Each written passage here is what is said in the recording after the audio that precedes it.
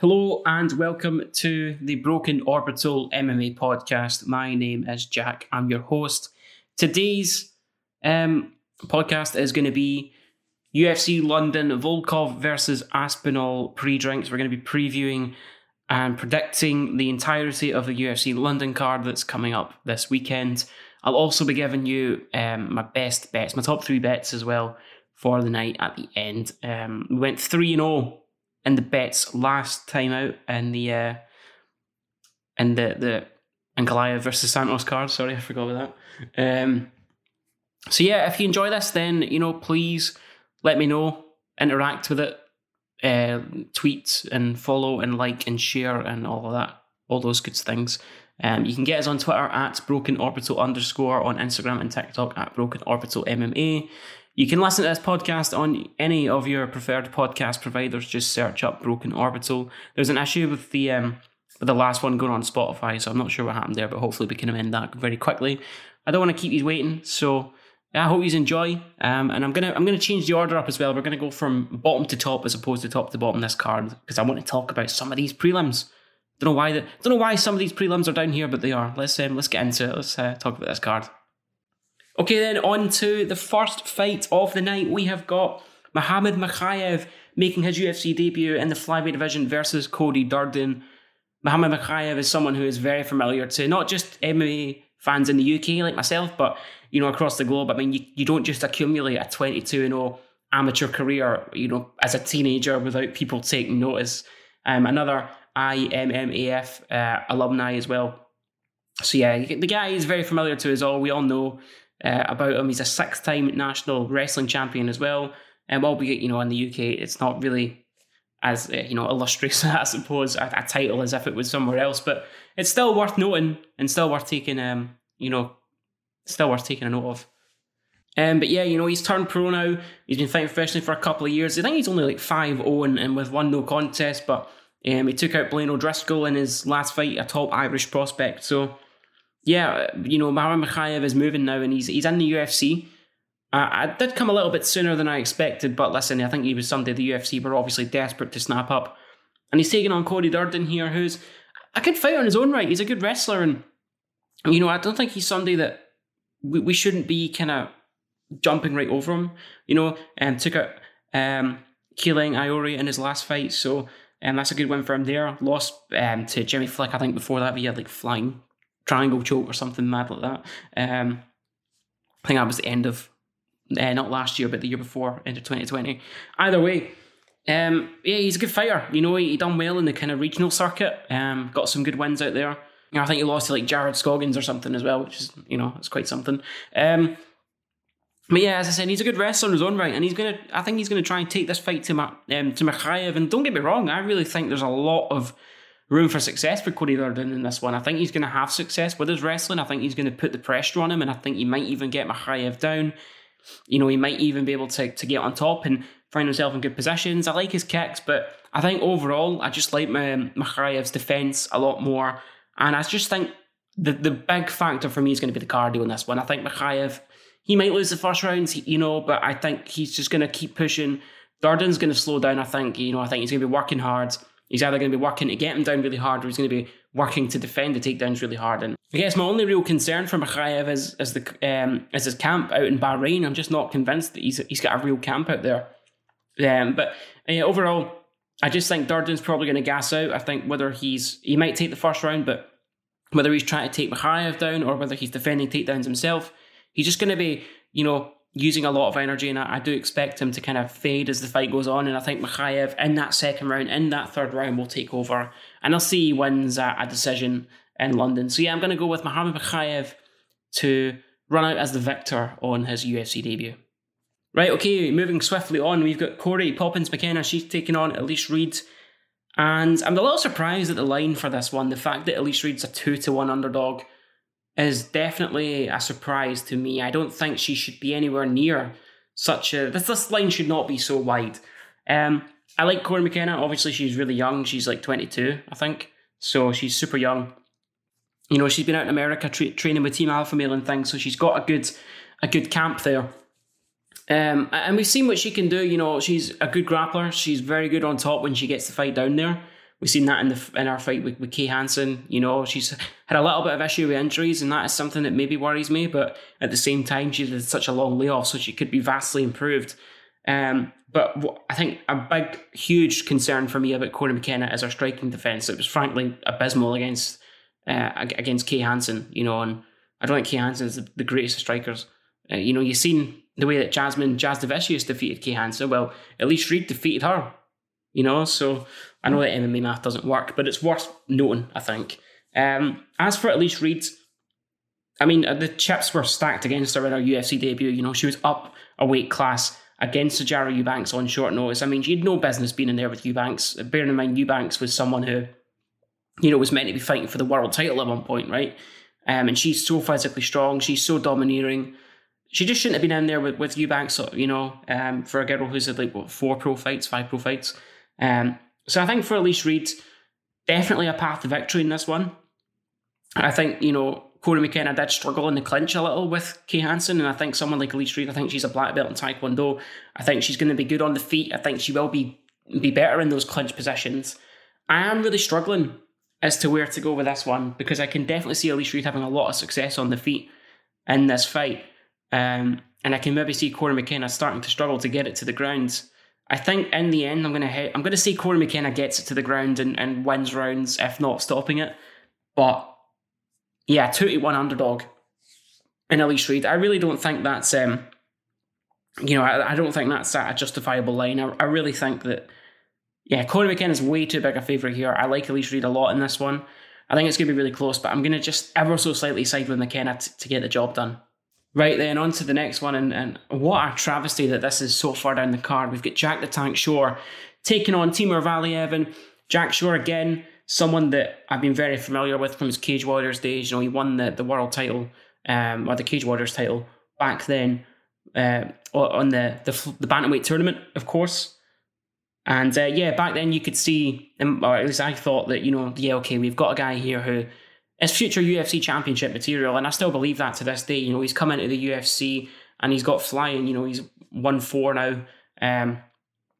Yeah, he's really moving, and he's taking on a guy in Timur Valiev who is definitely a really good test for him. Don't get me wrong, Jack Shore's fought good opponents, but this is his biggest test to date. Valiev, someone who, you know, I think he was in PFL as well, wasn't he, for a bit, which was weird. You know, he was obviously, of course, in World Series of Fighting as well. Before then, he transitioned over, and someone who I was a little surprised it took them all this long to kind of get into the UFC. But you know, he's here and he's a very good fighter. You know, the only outstanding loss on his MMA record was his very first fight, so that tells you a lot about Timur Valiev now. He had a no contest with Trevin Jones in his UFC debut, and then he fought Martin Day last year, and now he's fighting against, then he fought against Harloni Barcelos in a decision that he probably shouldn't have gotten, if we're being honest, in the Gan Volkov card. This will be his third fight as well in a row, in which he's on a card headlined by Alexander Volkov. So he obviously loves sharing a card with Volkov. Maybe that's going to give him good luck. But yeah, I mean, Jack Shore, he draws comparisons to Georges St-Pierre, and whether it's totally justified or not, and I mean, I understand it. You've got to be pretty good if you're getting compared to GSP, right? You know, the way that his patience in the grappling, and the way that he controls you when you're down, and the way that he, you know, his patience that he shows when looking for a submission. He's one of those guys who's like wise beyond his years, and you know, the discipline that he shows is really exceptional. This is going to be a tough fight for him. As I said, you know, Valiev is a good wrestler in his own right. You know, I think maybe even Valiev might end up on top at times in this fight. I think perhaps we could see that. Maybe Jack Shore shoots and Valiev ends up on top. I could see Jack Shore maybe getting into some difficult positions. We've not really seen him in any in his career so far in the UFC. Could see maybe Timur Valiev doing that. However, I just think that at the end of the day, I don't know if Valiev's going to have the same cardio. I think the difference, though, for me is going to be the striking here. And Jack Shore's last couple of fights, you know, last year. But yeah, I mean, Jack Shore, he draws comparisons to Georges St-Pierre, and whether it's totally justified or not, and I mean, I understand it. You've got to be pretty good if you're getting compared to GSP, right? You know, the way that his patience in the grappling, and the way that he controls you when you're down, and the way that he, you know, his patience that he shows when looking for a submission. He's one of those guys who's like wise beyond his years, and The discipline that he shows is really exceptional. This is going to be a tough fight for him. As I said, Valiev is a good wrestler in his own right. I think maybe even Valiev might end up on top at times in this fight. I think perhaps we could see that. Maybe Jack Shore shoots in and Valiev ends up on top. I could see Jack Shore maybe getting into some difficult positions. We've not really seen him in any in his career so far in the UFC. I do fancy him to take advantage of that, get him to the floor. And I'm picking Jack Shore here. I think he has got all the makings of a world champion. I still do. As I said, it'll be a tough fight for him. I expect him to get put in some difficult positions, but I think he's going to overcome them, and I think he's going to win the fight. Whether it's by decision or maybe a late submission, I'm not sure. But I'm definitely going to ride with Jack Shore here to get the job done. Okay, next up, and another fight, which, how is this not on the main card? I have no idea. It should be, but we've got Nikita the Miner Krylov. He's taking on Paul the Bear Jew Craig. And top 10 light heavyweights going at it. This should be on the main card. Why is it not? And Paul Craig is someone who has been pretty disrespected. Let's be real. With his ranking number 10. Jamal Hill, got a great knockout over Johnny Walker. Great prospect, but Paul Craig beat him 6 months ago? Maybe just over that. Under a year anyway. How is Jamal Hill now ranked ahead of Paul Craig? What's Paul Craig done to lose that ranking? Nothing. He had a fight with Gustafsson that fell through last year, so it's not really his fault. But whatever, I digress. This is a great fight, and this is a really fun one. And as somebody who, obviously, I'm Scottish, if you could figure that one out. This is one that means a lot to me as a fan. Paul Craig is Scotland's best chance right now of becoming a UFC champion, alongside Casey O'Neill, but Casey's still got a while to go. Paul Craig is very much, he's grounded enough and wise enough to know that, he's 34. He's saying it himself, this is it, this is his title run, He kind of postponed his retirement plans because he does feel like he can make one run at this title. He's not really got time on his side. And he says himself, if he loses this fight, then where do you go? You're kind of back to square one, and then he would be considering retirement. So we want to see him win, or I want to see him win anyway. I'm going to be biased here. I'm not going to be biased in my breakdown though. Let's be real. So we'll start with Nikita Krylov, who's really weird. He's one of those guys as well that in kind of the entire length of the time that I've been an MMA fan, the entire length of the time that I've watched the UFC, Nikita Krylov has kind of came in, and been a fighter here, right at, not at the very beginning of me being an MMA fan, but in 2015, when I've been about an MMA fan for a year or so, Nikita Krylov was, he made his debut and at a heavyweight, I'm pretty sure, right? And let's start with Nikita Krylov, and he's a guy who, for the entire length of me being a UFC fan, or an MMA fan, but watching the UFC, of course, he feels like I've kind of seen him, I don't remember his debut. That was slightly before I was a fan, but I remember his fight with OSP, and I remember his fight on the McGregor Brandao card, so about that time. But point is that, and I think that was his light heavyweight debut, wasn't it, OSP, because he came in as a heavyweight. So I feel like I've watched his whole career, and he was really young as well. He was 21, 22, I think, at that time. And he's only 29 just now, which is weird and frightening when you consider, it's been that long he's been here. But he's one of those guys that I think we've all watched grow as a fighter. And, he's had the majority of his career in the UFC, aside from that. What was that? Remember that weird stint a few years ago when he was at Fight Nights Global? That was strange. When he got released, I think he lost to Misha Serkinov and didn't re-sign. I'm not sure what that was all about. I'm glad he's back, though, because he deserves to be here. But he's a pretty weird one. He's quite volatile. He's really solid all round. He's a great grappler, offensively anyway. He's very good. He's a better wrestler in this fight, that's for sure. He's a better striker in this fight, that's for sure. His hands are good. He's powerful. He's got good submission skills. He went on a run where he was submitting guys left, right, and centre in the UFC before he was submitted himself by Misha Serkinov, and we'll talk about that in a minute. But yeah, this is such a weird fight. He's such a weird fighter in general just because of that. He's usually, if you're a grappler, you're just a good grappler. If you're a good submission artist, you're just good at submissions. You're good at defending them. You're good at executing them. He's not like that. He's good at submitting folk. He's not so good at stopping getting submitted himself, which is so weird, man. It's just not many fighters are like that. Although he did go the distance with Glover, so fair play to him. But yeah, when you see him on the receiving end of fights, and when he's losing them, he does look quite bad at times. I mean, he's coming off of a loss to Magomed Ankalaev, of course, who we talked about him last week. Before then, one against Johnny Walker. It was a very good, very solid performance, but to be fair, he should be beating a guy like Johnny Walker, to be honest with you. He's better than Johnny Walker.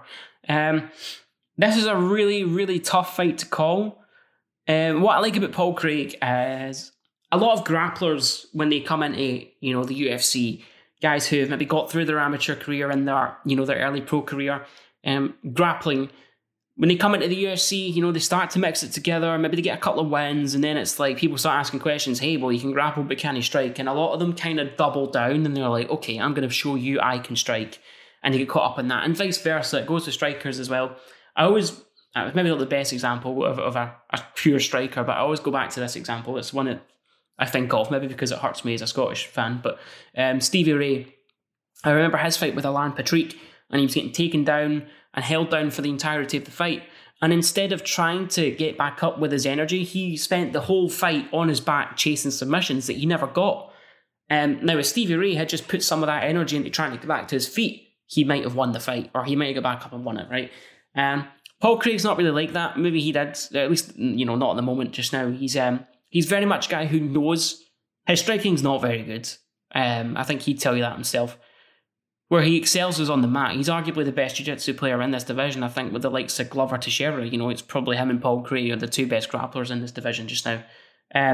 So he knows that, and he plays to his strengths. He's trying to get you on the mat, and he's very good at kind of luring you into positions, luring you into his guard and sneaking you in there. And he's someone who's also proven that, hey, off his back, he's dangerous. The Ankalaev fight, the Ankalaev fight, of course, kind of springs to mind there. And he's done it a couple of times. Jamal Hill, of course, in his last one. So, as I said, he's a guy who's proving that on his back, he's really, really dangerous. And he doesn't mind being on his back because he knows he can submit you, right? So this fight is really interesting because, number one, what version of Nikita Krylov are we going to get? We know that, listen, Nikita Krylov's Ukrainian. There's stuff going on in Ukraine. We all know that. How is he going to be? Paul Craig said it himself at his press conference, he'd like to say that he's a professional and that he's carrying on with his job and he's not thinking about other things, but you can't be so sure, right? This is absolutely, these are exceptional circumstances, right? So we're not entirely too sure how he's going to be. I just don't trust Nikita Krylov enough to, in the past, like, don't get me wrong, you look at the guys he loses to, Ankalaev and Blachowicz and Glover Teixeira and Misha Cirkunov, who's no slouch, maybe not in the same vein as the other three there, but good fighter himself. But yeah, Nikita Krylov, his grappling defense just worries me way too much. He should dictate where the fight takes place, and if he's switched on, and if Nikita Krylov is at his best, he will keep this fight on the feet, and he will win it, for sure. As I said, he's a better wrestler. He might even, choose to offensively grapple Paul Craig, but at the same time, if he does, I think that's a bad move, because as I've said, he can't defend submissions himself, so it's very much a kind of tit for tat. It's you give and take some here in this matchup with all the different variables. If it was on the feet, Krylov's winning this. I do fancy him to maybe take down Paul Craig and get caught with Craig in his guard, or I fancy Paul Craig to maybe take him down himself, and I think that's probably his best strategy here. If Paul Craig can take down Nikita Krylov, his submission defense tells me he's tapping. So I'm going to go with a Beardew. I think he's either going to get him down himself, he's going to pull him into his guard, or Krylov's going to get him down. Either way, I just think that this fight will hit the mat at some point. I just don't trust Nikita Krylov enough to be able to keep this one standing, and if it does hit the mat, I fancy Paul Craig to get something. I fancy him to catch an arm, catch a neck if it's sitting right there. I think in that Ankalaev fight, Nikita Krylov's neck was pretty exposed, so someone like Paul Craig will snap that up and, they'll have that for their dinner. I'm going to say Paul Craig wins this one, and hopefully bringing the UFC back to Glasgow. It sounded like his press conference there, he was saying that they've booked all these venues across the UK, London, Manchester, Liverpool, Glasgow, and it sounds like it depends on the winners of the fights on Saturday as to where they go next. So I'm assuming that they've booked Scotland, hoping Paul Craig gets a win. Or not hoping, but, just in case Paul Craig gets a win and headlines that card.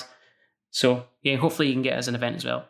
And maybe Cardiff as well for, the Welsh fans. Jack Shore, why not? They've not had one yet, and that feels a bit rude. So, go on, give the fans what they want in Wales. Okay, I'm going to try and rattle through the next few then. We've got Shamil Abdurakhimov. He's taking on Sergey Pavlovich. Pavlovich is someone I am very familiar with. I was watching him on the come-up in Fight Nights Global. He was somebody I was a big fan of, and definitely part of this new wave, next generation of heavyweights, much like Tom Aspinall, in the sense that he's lighter on the feet and he moves really well. His boxing's crisp too, and he's got power as well. He's not just a heavyweight who doesn't have the power. Sergey Pavlovich definitely has got the knockout power. I love his hands. I love his hand speed, his boxing skills in general. He's a really talented fighter, and got his UFC debut a few years ago against Alistair Overeem in China. And lost that one. Probably was just a little bit too green to be taking on a guy like Overeem. Of course, he lost that fight, but since then he's bounced back. He's got back-to-back finishes now, and yeah, he's been out for a little while. He's been out since October 2019. I think it was the Maya Aspinall card in Singapore.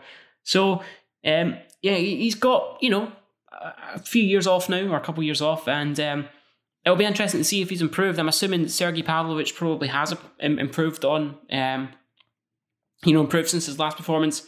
Of course, Abdurakhimov was meant to be he was the original opponent for Tom Aspinall, of course. So that kind of tells you where he's where he sits in the division. I do maybe worry though about his age. Like, he's lost a couple of fights now via finish. His last two, of course, to Curtis Blades and then Chris Dawkins. So I'm worried that maybe the chin isn't all there. I think the UFC knew what they were doing when they gave Aspinall that fight. That was kind of meant to be a layup in that one. I'm maybe worried about Pavlovich's gas tank a little if he can't get out here in the first. I think Abdurakhimov, while he is 40, he's still here for a reason, and obviously, he's lost to those two guys, but before then, a couple of years ago now, but beating Arlovsky on points, defeated Marcin Tybura as well, so he's a very good fighter who's still hanging around. I am going to go with Pavlovich to get this done in the first round. I think he's probably going to knock him out. But as I said, if he doesn't finish this in the first, then I'm a little concerned. I think some people are kind of saying that they don't see much in Pavlovich, and that's fair enough. That's their opinion. I do. I think he's a good fighter. I think he's a top prospect in this division. Maybe I'll be proved wrong. But yeah, if Abdurakhimov can weather this storm, I can see him maybe grinding out a decision or maybe even getting a late finish himself. But I'm going to ride with Pavlovich. I think he gets a knockout in the first round. I wouldn't touch this betting-wise, though. I just don't trust any of them. Feature prelim then, we've got Mike Grundy and Mahwan Amirkhani. Why is this so high up on the card? I don't know. Who done that? That's such a terrible decision. I can't tell if I like this fight or if I hate it. I think these are like two low-level IQ, two poor cardio grapplers, and this could make for a really fun fight, just as we get into the later rounds here. I don't really know what to make of this. I guess I'm going to go Mike Grundy. I just think that he's probably slightly better everywhere. I think he's a better wrestler. I think he's, I think he's got better hands, but like, he's not exactly efficient when it comes to taking people down. I think he went like 3 for 20 in this fight with Lando Venata. So, yeah, maybe not the best, but at least he's determined. He's going to keep trying to get the fight down in that one, and obviously he couldn't defeat Movsar Evloev, but, Evloev is just really, really, really, really good. Win over Nada Romani, though, is a good win for him. So, fair dues to Mike Grundy. I just don't trust Mahwan Amirkhani either. He lost to Kamwela Kirk last year, and he lost to Leroy Murphy, of course, in his last fight. I just don't think Amirkhani's all that. He's a good submission artist, of course, but I can see him getting taken down here at times, and I just think his takedown defense is good enough. So yeah, I expect that will happen, but I think both guys are going to gas pretty heavily, and maybe as the later rounds goes on, this might turn into a striking affair. It might turn into a sloppy grappling affair. I don't really know how this one's going to go. I probably wouldn't touch it betting-wise, but I'm going to go with Mike Grundy here. Okay, on to the main cards, and we've got Jai Herbert taking on Ilia Topuria to kick things off. And yeah, I don't know what Jai Herbert done to Mick Maynard and Sean Shelby, but to have to fight Trinaldo, Moicano, and now Topuria, to kind of welcome him to the UFC, that is brutal. Don't know what happened there, but I like Jai Herbert. He's a good fighter. I think obviously we've not had the chance to see the best of him in the UFC yet because he's kind of facing killers, But listen, I think Jai Herbert is a live dog in this fight. I really do. I like him in this one. I'm interested to see weigh-in day, and I'm interested to see the size difference between the two, because Topuria is... Yeah, I like Jai Herbert in this one. I think he's a live dog here. I'm very interested to see them on weigh-in day, because I think Topuria, he's a stocky featherweight, but he's not massive. I think Jai Herbert's a pretty big lightweight though, so I think the weight difference here could be quite big. I think there's an 8-inch reach advantage, a 6-inch height advantage on Jai Herbert's side, and the striking, I don't think Topuria's striking's bad. I like Topuria's striking, but he could definitely keep him on the outside if he can keep him on the end of his jab and stick and move and, circle around and get away from Topuria. There's a route to victory for Jai Herbert in this one. But, Ilia Topuria is he's a top 10 featherweight, he's a guy who's capable of winning the world title. I just think his grappling's going to be too good. I think, his striking is good enough. If he can get on the inside, he can make this a good fight with Herbert. But I do think he's going to probably get the takedown at one point, and, even multiple takedowns. I fancy him to get them as he likes, And yeah, I think Ilia Topuria is probably going to finish this fight on the mat via submission. So my official pick is Topuria by submission, most likely. But I think Jai Herbert, as I said, he's a live dog. I think there's definitely a route to victory for him in this one. I think, his length is going to be really good for him. But I suppose we'll see how the size difference helps him in the in defending the takedown. But I think Topuria is going to get it done. I think he's going to get him down and probably finish him. Right, the meatball, Molly McCann, she's taking on Luana Carolina, and I like Carolina's striking. I think she's a good striker. I think she's pretty powerful. She's pretty heavy-handed. Not really got the finishes on the resume yet to kind of show us. But I like her. I think a win over Lupi Godinez in her last fight, that's a good win for her. She beat Poliana Patelio as well via split decision. So I do like Luana Carolina, but I'm going to go with Molly McCann. I don't think this fight, there's not much between these girls at all, and I don't think you should treat it as if there is. I think if you're getting a good underdog line for Carolina, maybe you take it. But I think Molly McCann, for me, has just proven that she can mix it up, and Luana Carolina hasn't. If anything, she's looked like a fish out of water on the mat. Now, by no means is Molly McCann some black belt jiu-jitsu fighter, She's not a grappler, primarily, These ladies are going to go out there, they're going to slug it out, and they're going to have a great fight, I'm sure of it. I think this is going to be a very exciting one. But I just fancy Molly McCann to mix it up and get the takedowns, and that's going to be the difference, I think. Keeping her guessing, getting her on the mat, winning some points on the cards, on the mat, and as I said, that's just been a difference maker. She's proven that in her career that she can win. She can get the fight to the ground. So my pick's are Molly McCann. I think she's just going to be able to mix it up too well. I think she'll probably win this one via decision. I'm not incredibly confident, but I am reasonably confident in this one. I just think, as I said, she'll be able to mix it up, and that's something that Carolina hasn't shown she can do. Right, then we've got Gunnar Nelson making his return after 2.5 years off. He's taking on Takahashi Sato, and I'm going to go with Nelson in this one. Gunnar Nelson's probably way past his prime, or not maybe way past it, but he's probably past his prime. Even in his prime, he was a borderline top 10 guy who could never really get any further, if even that.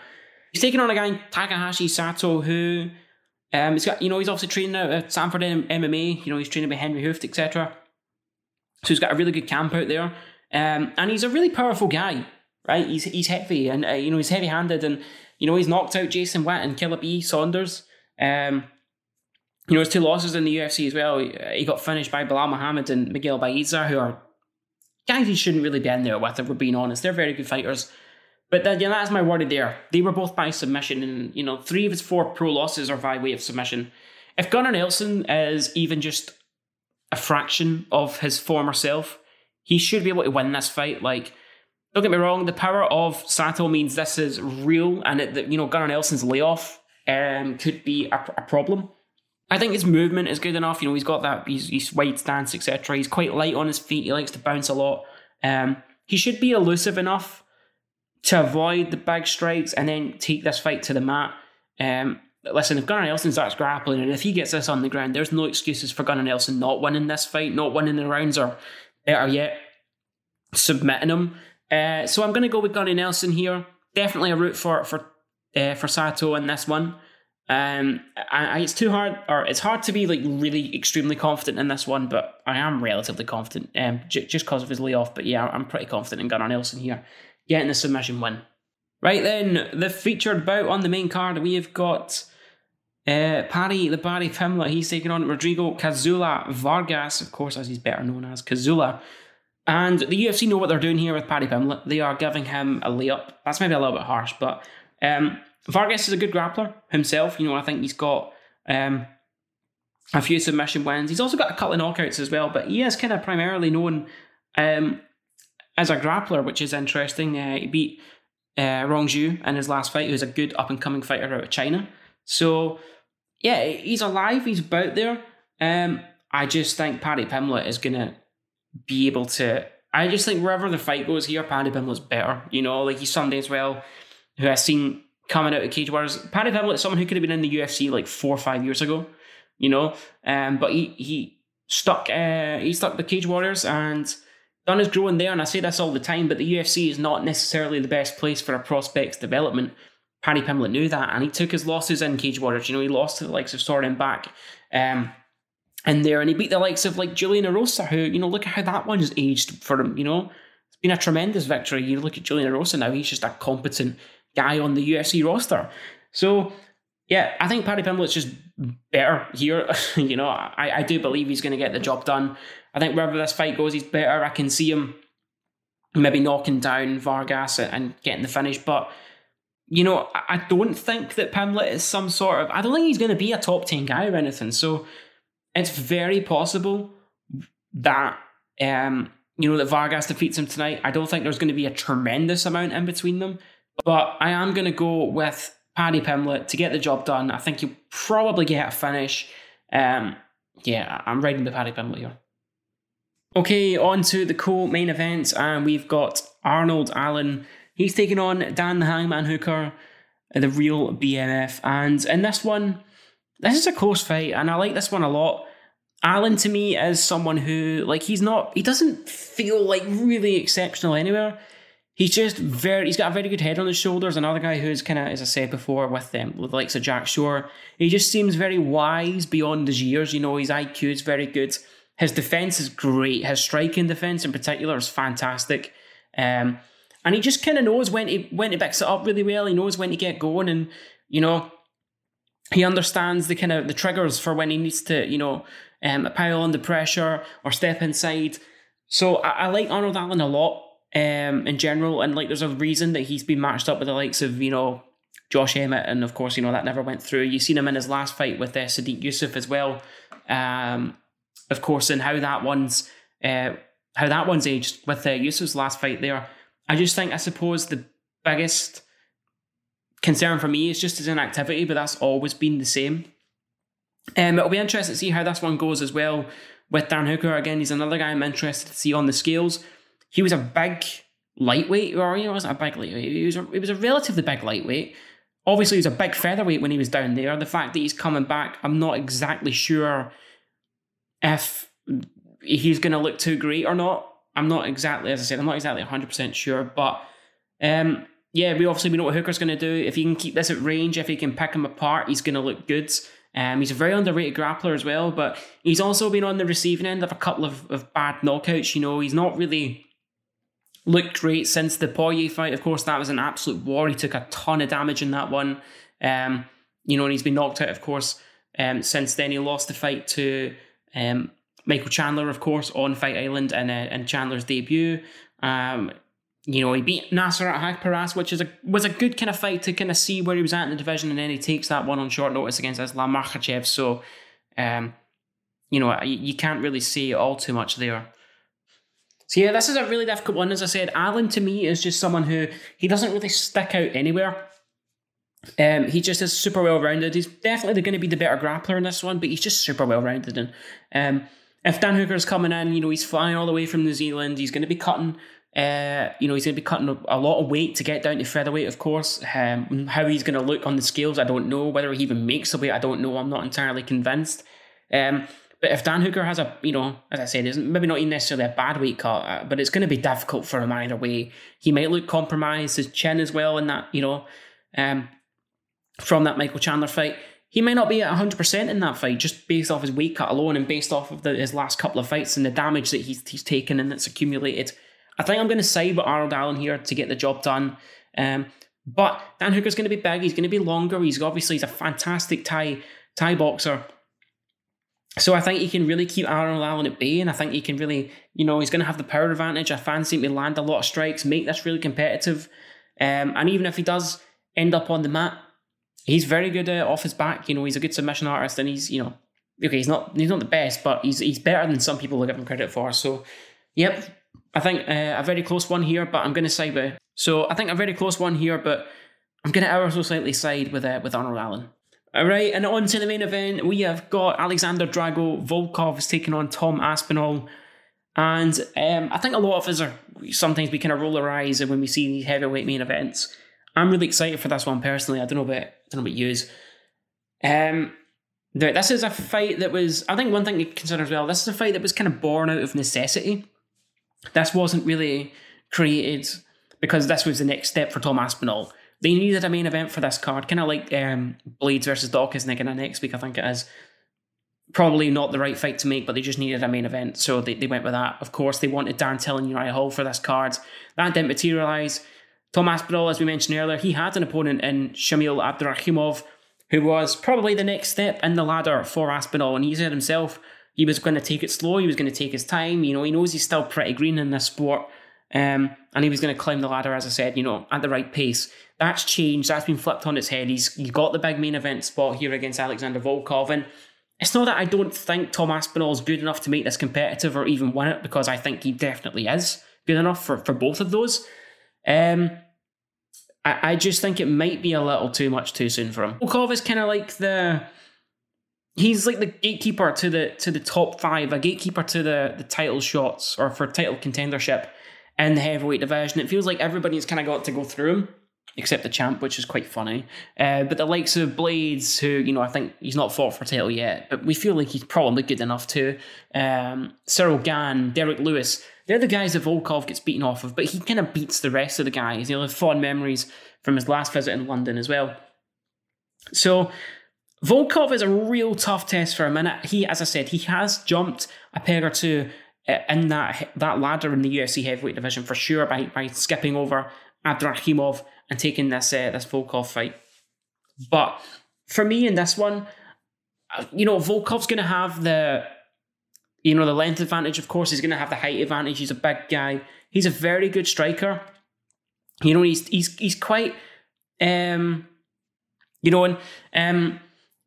does, he's not the most athletic. Of course, he's a big boy, and I think that's something that's going to play into Tom Aspinall's hands. Obviously he is lighter on the feet. He moves like a middleweight. That's what they all say, right? Cyril Gane made good use of that as well. I think for me, the biggest issue or the biggest question in this fight is going to be the cardio of Aspinall, respectively, because we know Alexander Volkov, he's not really a finisher. As I said, he's a good technical striker. He's also a good offensive wrestler, which is another very interesting dynamic to add to this fight. But I think Sergey Spivak, in his last fight with Aspinall there, Aspinall proved in that one that he's not just going to, go to the floor because you try and take him there. He's a difficult guy to take down. And I don't think Volkov's a better wrestler than Spivak. He's going to be, maybe bigger physically. That might help him. But yeah, this is going to be difficult. Volkov will keep him on the air. So, Volkov's going to try and keep him at distance, use his long limbs and use his height advantage. He's going to have that in the bag.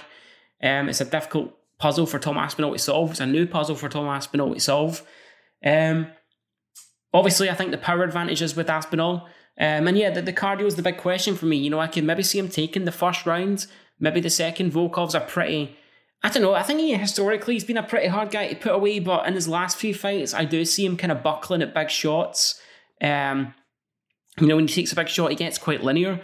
So I'm not entirely sure how this fight goes. I think this is a really difficult one to call. I think for me, though, I'm going to go with Tom Aspinall. I think he will have the cardio to hang in there, although I'm not, as I say, I'm not confident about that. I'm just going to guess that he does have the cardio in that spot. I think he's going to land some big shots in the first round or two. Might not get him out of there straight away. Might drop a round as well or two in this one, but I just think that Volkov, the way he's been eating shots lately, I don't think he's been fighting guys with hands like Aspinall who have got the speed, who have got the, obviously Cyril Gane's a good technical fighter, but he wasn't really taking many risks in that Volkov fight.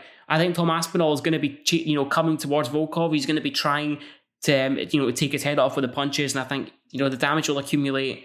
He might slow down a little bit. I don't think he's going to be looking 100% fit.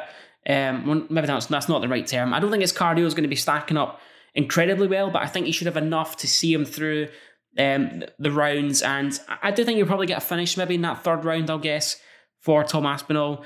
That's my official prediction. So finally then, just to wrap things up, I'm going to be taking you through my 3 top bets for this card, just singles, no like parlays or anything. Last week we went 3-0 with the best bets, so let's keep up our unbeaten streak. Hopefully we can keep that going. So my first bet then is maybe not this card, there's a lot of good value in underdogs here, definitely, but I'm going to be riding with just my kind of 3 best picks, not the best kind of value, but the likes of Paul Craig, Elise Reed. There's plenty of fighters across this card where you can pick up value for sure. So I think there's a lot of value, as I said, in this one. I think Volkov as well. I said that main event was really close, but my first pick, I'm going to take Jack Shore's money line. Again, I've kind of said in the preview, I think Shore is gonna definitely, it's gonna be a tough test for him, but I do think his striking is better. I like his IQ better. I think he's gonna end up on top in this fight, and his top pressure is nasty. So I'm gonna pick Jack Shore's money line. I'm getting that at evens, so I think that's a good line for that there. Okay, next up then, I'm gonna go with Gunnar Nelson to win by submission. I'm getting that at 6-5. So bet £5, you get 6 back, including your stake. I think plus money for Gunnar Nelson to win this one by submission. As I said before, Sato's submission defense, he's losing a lot of fights by submission. He's lost 3 of his 4 losses via submission. Gunnar Nelson's grappling ability should not have went anywhere, and as I said, I think he should be elusive enough to avoid that big right hand. Sato's taken this one on short notice. If Gunnar Nelson is even, as I said, fractionally as good as he was before, he should get this fight to the ground, and there's really no excuse for him losing it if he can and gets it to the ground. So I think my second best bet there is going to be Gunnar Nelson by submission. And then my third bet, I'm going to go with the meatball, Molly McCann to win via decision at 13-10. So again, just over evens, plus money on that one. Typically, I would stay away from female fights, and especially of this kind of close nature, but I am reasonably confident in Molly McCann getting the job done here, so I'm actually going to ride there with that. So, at least evens on all of them there. So, at least evens on all of those bets. Hopefully we can, as I said, keep up our unbeaten streak, move to 6-0 for next week's card, which is going to be in, I think it's Columbus, or it's Cincinnati. It's one of the two. So, there you have it, my 3 best bets for this card. Hopefully we can move to 6-0 and keep the unbeaten streak going. At least evens there for all of those as well. So, not too bad at all. Next week's card is in Columbus. So it's Curtis Blades versus Chris Dawkins. We've also got another Scottish person on that card as well. Joanne Wood is back in action. I can't wait to break that card down and talk about that. I hope you've enjoyed listening here, though. I hope to see you next week for the hangover for UFC London. There's going to be a lot of talking points, I'm sure. There's so many great prospects in this card. It's absolutely fantastic. This card's a really big deal in this part of the world. But thank you so much for listening. If you enjoyed this, please consider interacting with it. Share this about, on your social medias, etc. Interact with it. Just let me know that you like this and you want to see more. You can get this on YouTube, on Spotify, on, as I said before, Apple, Google, Samsung podcasts, Amazon, everything, right? So go and check it out on YouTube as well, of course, if I didn't mention that. We're on Twitter at BrokenOrbital_, on TikTok and Instagram at BrokenOrbital MMA. I've been Jack. Thank you so much for listening, and I hope to see you back here soon.